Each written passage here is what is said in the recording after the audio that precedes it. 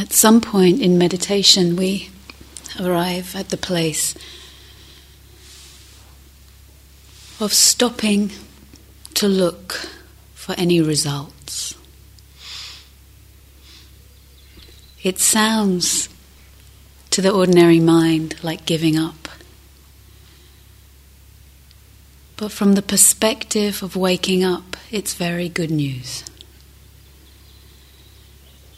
Stopping looking for results because there's no joy in keeping looking for results. It's not sacred. It's not ennobling. It's fretful. And we may come to that place again and again and again. There's nothing to look forward to here. Especially after tea. I mean, it's the Dharma talk, but... right? Can we let ourselves face that squarely? Oops. Really? They mean it. There's really just this. This turning is a sacred turning. And to learn how to navigate and understand, yes, how to work with that, and how it is indeed far from a capitulation. It's the sacred place where we put all our chips on the table. Remember in the poem last night? Okay, this is the roulette game right now. It's not later. It's not when you're more fixed or you think you're more enlightened. Any description of ourself that our mind tells us is Mara. I am enlightened, I'm not enlightened. I'm going to get enlightened, I'm not going to get enlightened. I'm good, I'm bad. All of those descriptions are like little eddies in the mind, you know. When the river, the great river, is flowing and this little twig gets caught at the bank and the water starts spinning around it. And that's where all the activity is. And the stick and the water forget they are the great river that is heading unavoidably to the great ocean.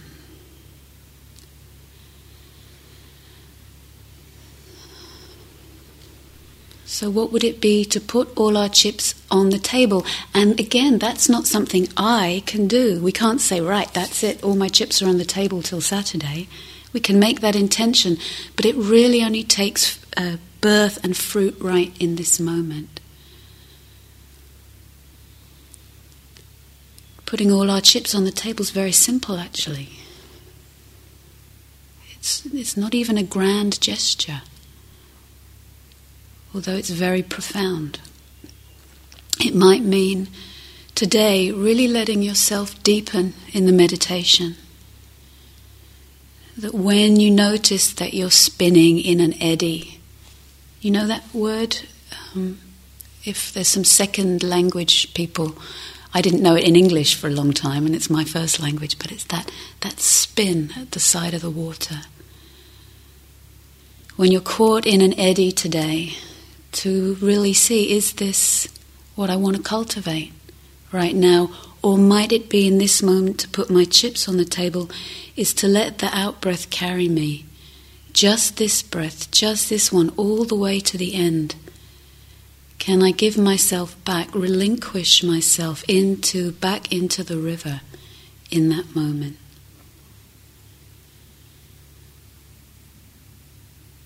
Because every time we give ourselves back to the river, and in this case the river of the breath, which is itself not anything more sacred than anything else, but it allows us to calm, to steady, to brighten. It creates a patterning that gives us almost like armbands to get in the river. Right? We've got some support to get into the great river, to leave the harbour, to unhook our moorings from everything that is known, all the descriptions I've ever told myself about myself. Unhooking from the mooring at the edge of the water and breathing out.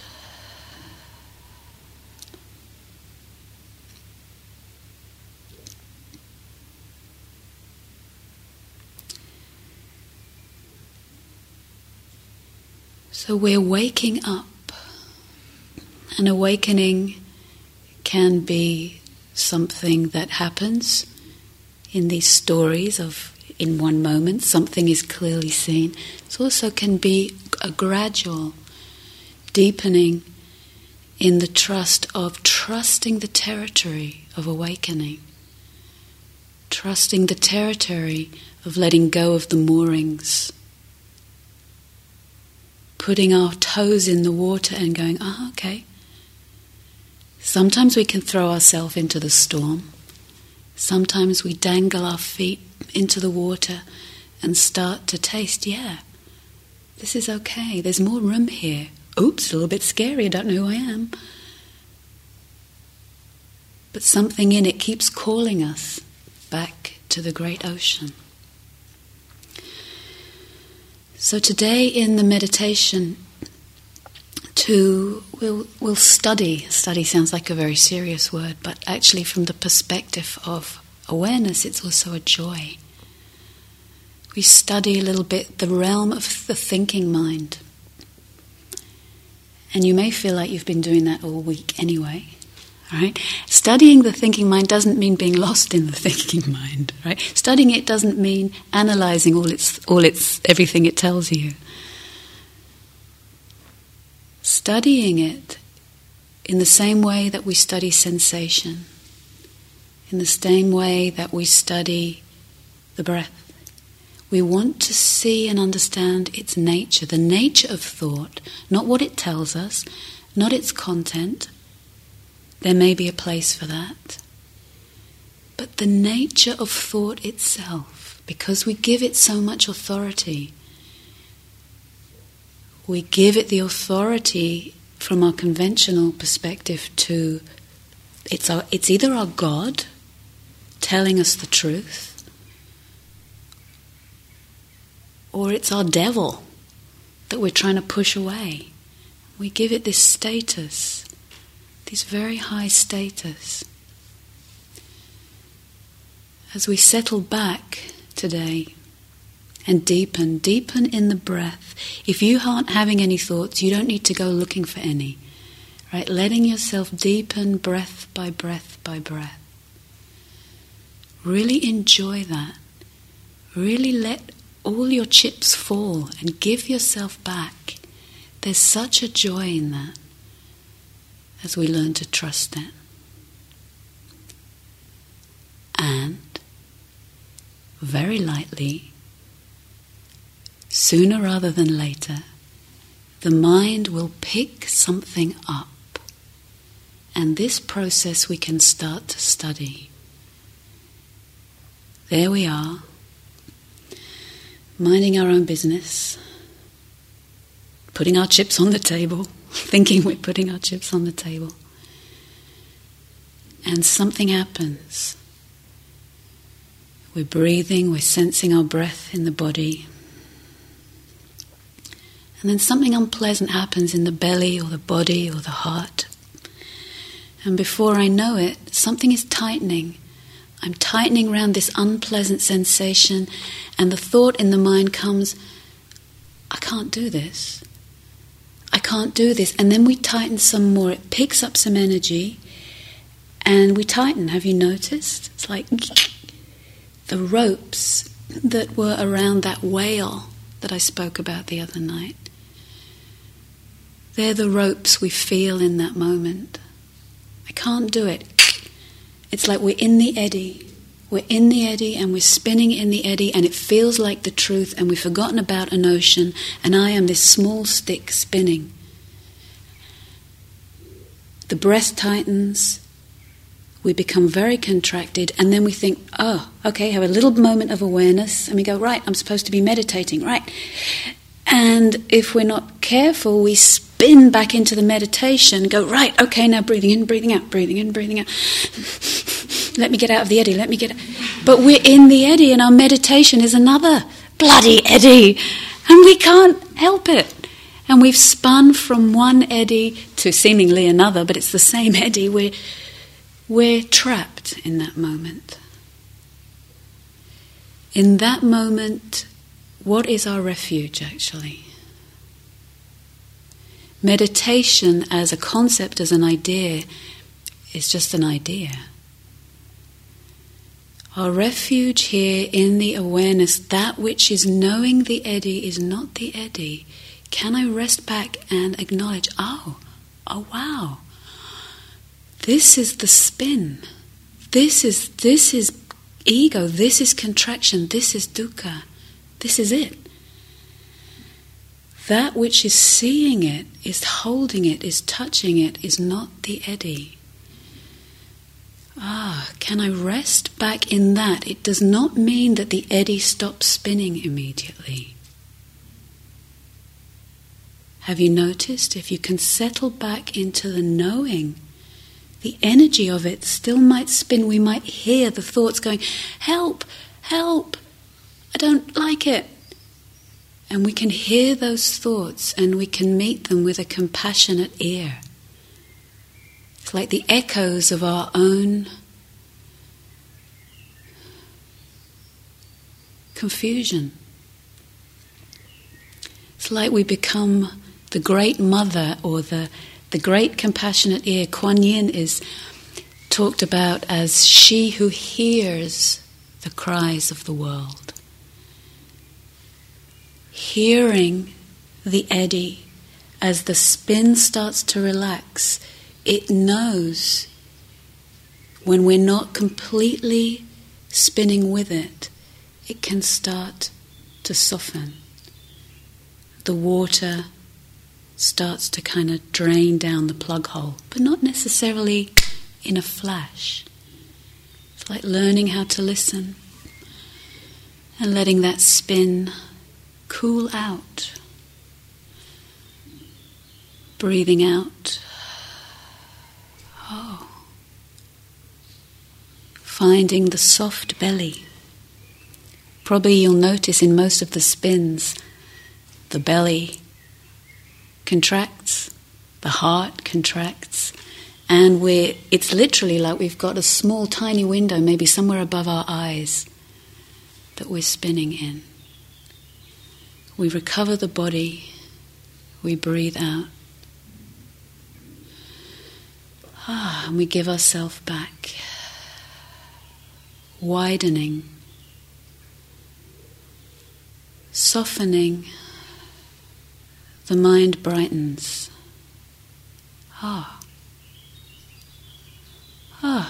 Sometimes a little recovery moment. Wow, that was tough.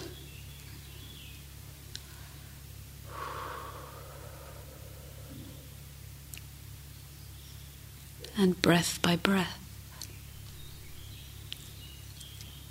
Because right here, when we give ourselves back to the body breathing, the body hearing, the heart-mind receiving this moment, there is nothing here that tells us who we are. It's too immediate for that. And we're not used to that territory most of the time. And you can check it out for yourself.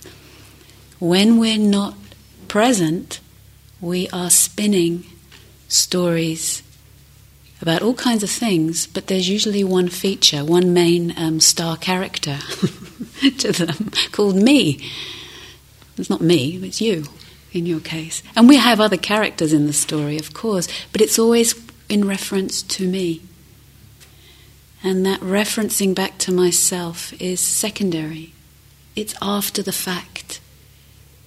It's not immediate, actually. All of those self-references are not immediate. they're not really satisfying either. Even if you have an eddy today that's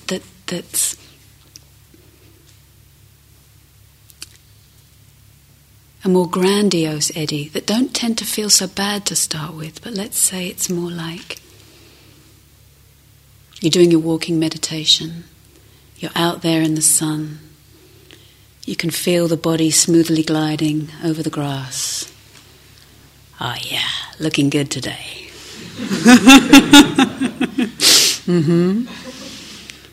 Right. You don't feel the contraction in the same way. The desperation is not so obvious with these more inflated senses of ourself. It's hard to see the suffering, but it is dukkha also. It doesn't mean we can't enjoy ourselves. It can feel beautiful sometimes to walk on the earth. But where the self take the referencing, do you think they can see just how glowing I am today? Right? That referencing back is already a little stale. You can do it a few times, then you kind of get a little bit right? Can I see that one too? The thought, when I'm not feeding it, it also just fades. It fades in its own time. I come back to that illuminating, sensitive presence, and I breathe out, and I know that I'm here. In that open awareness, we may not have the story to tell ourselves who we are, but we know where we are.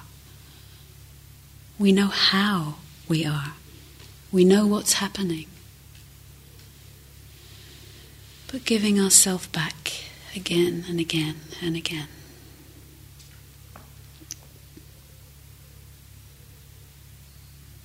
So whether the thoughts today are the thoughts that are just space fillers. Sometimes people notice that the thoughts are just filling space. They're not dramatic thoughts about my deficiency or my grandiosity. They're just kind of blah blah. Right? Yeah. Being really clear. Is that really what I'm cultivating here? It's not about judging the thoughts. It's about really knowing where we're placing our chips. Right? In these last 2 days of the retreat, today is a really good day for deepening. You've done a lot of the groundwork to get you this far. And here, practice this. There's a lovely word for it in Pali, I can't remember what it is, but this relinquishing ourselves, giving ourselves back with the foot as it touches the earth, with the body as it moves in the space, to my whole body breathing as I sit here. And there may be the tremor and the quiver as the ropes get a little looser and we don't necessarily have the same bearings that we're used to. We get a taste for that and trust that it's part of the call, this whisper to something that is beyond coming and going, beyond my best description of myself or my worst description of myself. And that's peaceful. There we can breathe out. There we know we're home in that moment. And again, that's not something for later. That's already here. Can we recognize that?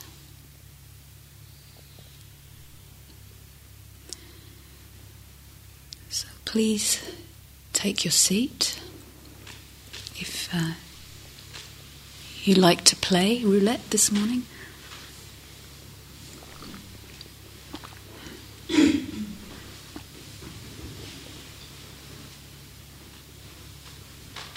I remember one time, sometimes it takes a while to see that we're in these eddies because they feel like the truth to us, because we've done it so much. I was on a retreat one time, it was a metta retreat actually, just metta practice all day. And every day after lunch I'd go back into the meditation hall, and at a certain point, just before I got to the door, this thought would arise: I hate metta. And it felt like it was the truth for about 3 weeks. Took me really a long time to see it. Because it's like, yeah, but I'm going to stick it out, or whatever it is that I did in response. The counter spin where the ropes get tighter and they get tighter, and then I'm doing my metta, may all beings be peaceful, right? And I'm in this kind of set of chains at the time, right? But there I saw it after 3 weeks. It's like, I hate metta. It's like, oh, wow. Wow. Yes, it is the truth. Don't look too closely at this. Oh, okay, what's happening here? The contraction. Okay, in that moment, it's not a good moment to just try and pick up this other spin of metta meditation, try and kind of superimpose that on this little bounded creature. But just in that moment, oh, okay, this is what they talk about. I get it. Uh-huh. Yeah, there's hatred here. There's contraction, there's pressure. Whoa. Oh, I've been putting myself under so much pressure. Oh boy, wow, I thought I had to be under such a tight rein to even get in the meditation hall. Oh, poor love. Poor love, give her a break. Great, does that mean I can go and... Sure, you can do whatever you like, but let's go sit now and see what it would be like to sit without putting yourself under any pressure. Okay, I'll come along. So taking your seat.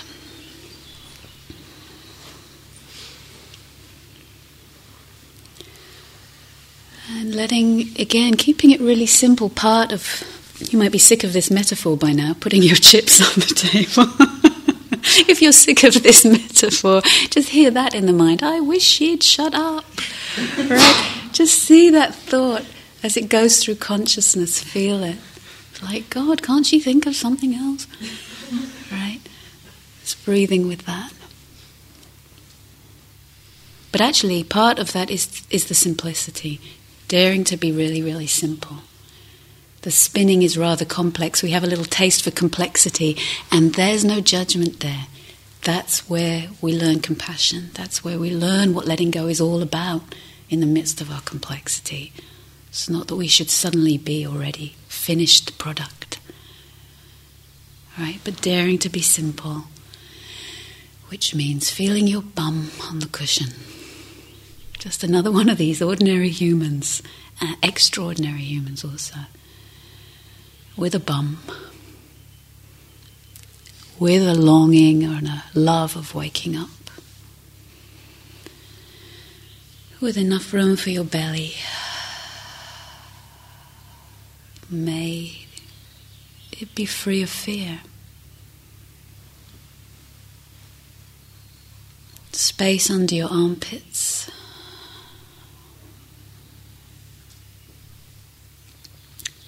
Jaw relaxed. You don't have to get your teeth into the meditation if you're that type of character. But we can still taste the meditation. Using all our senses to perceive.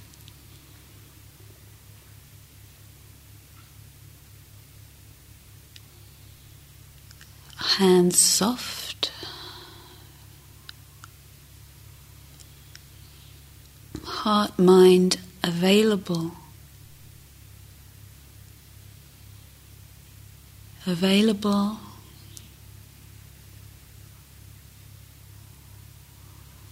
For deepening.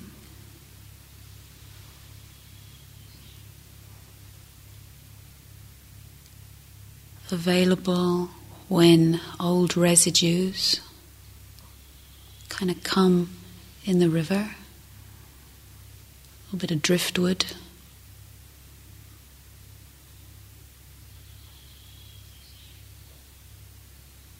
And when we see that softening and widening, breath by breath.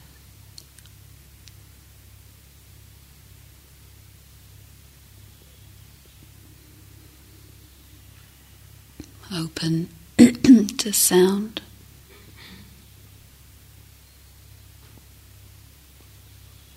Without searching for sound, like letting it come to you.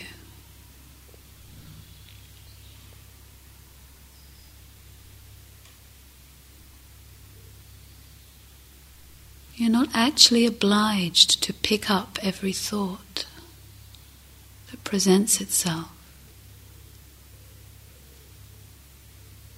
If we do, we work with it. But sometimes we can see like they're just kind of jumping up and down.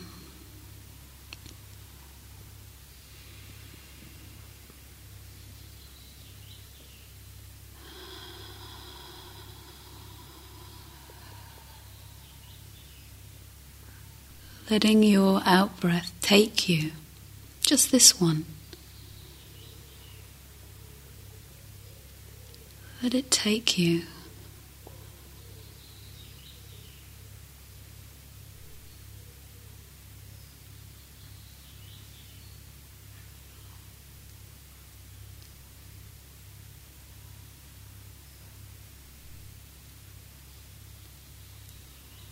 Let it take you.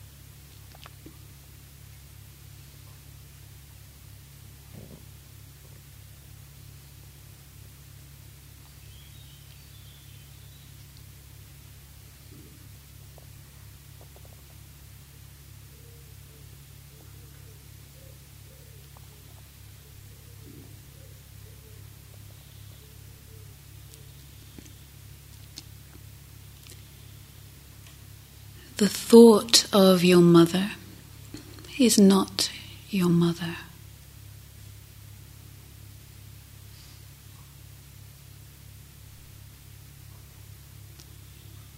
The thought of yourself is not yourself.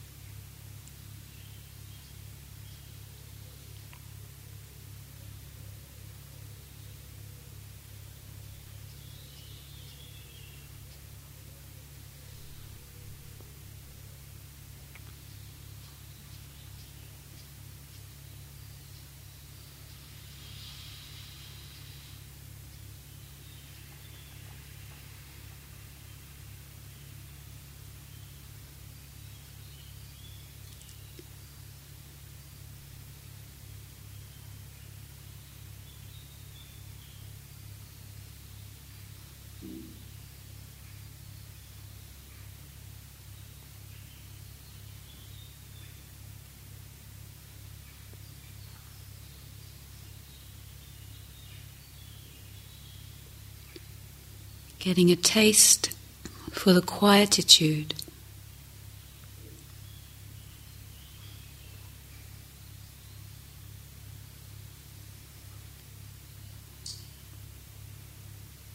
that is even there and undisturbed, even when we're spinning.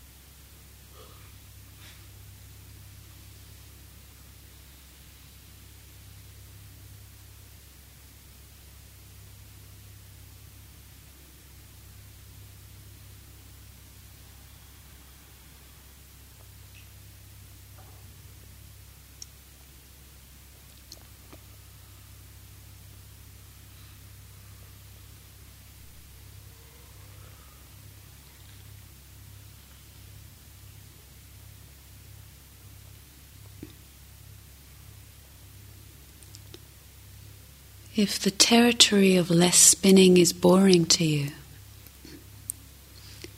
come closer. Let the breath impact you in its quietness, its precision, its ending. What can you find out if you meet the breath with a beginner's mind? Let it teach you its secret.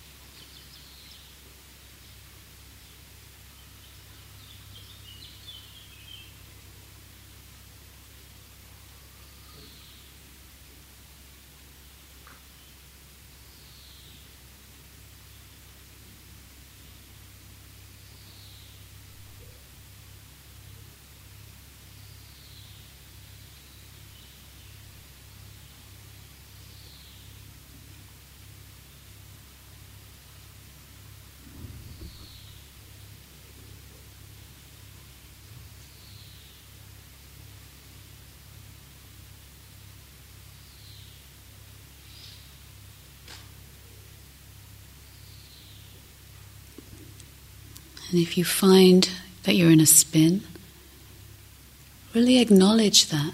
It's like, aha, yeah, this is the spin.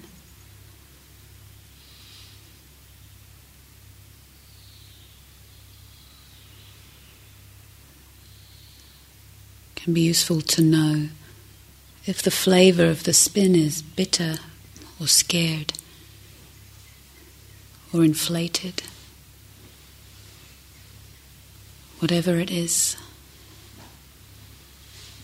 And let the continuity be the awareness that recognizes. And let the breath come through the spin. Just a little bit.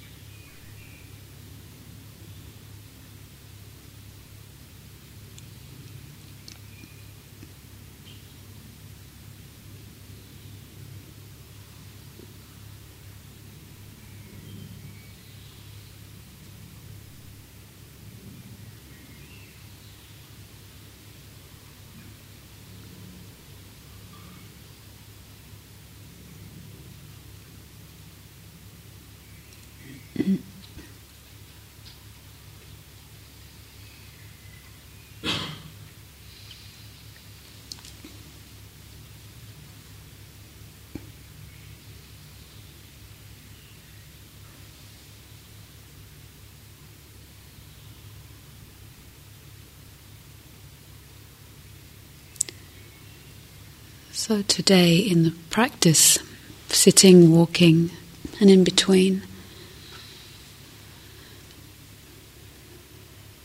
any moment that you are aware and wake up and remember that you're here is a moment for practice. So considering the possibility of a continuity of awareness as you leave the hall and open the door, sensing the door handle, the opening, the creaking. Your fellow meditators as they walk past you. You're walking down the ramp, ears open, feet touching earth. What is this actually? When we're not just relating to it through the old lenses of I know Gaia House, I know me. It's all predictable. But with a fresh mind, a beginner's mind as you queue up for dinner. And you might see the old moorings of even the views we have. Oh, there's that person at the front again. Yeah, they must be the greedy one. Right? Unhooking from the old moorings.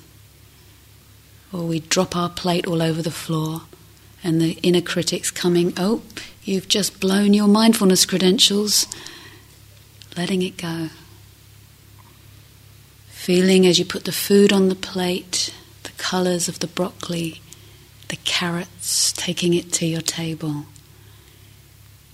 The anticipation, the salivating, the mouth preparing, staying really close. What can you discover when you stay so close to something so apparently ordinary?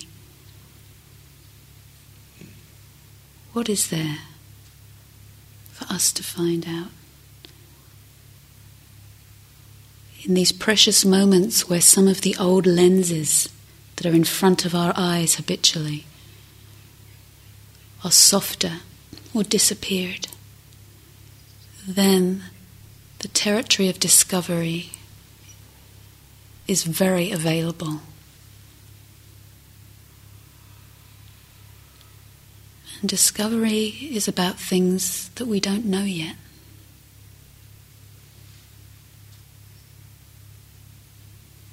Can you let yourself be the discoverer?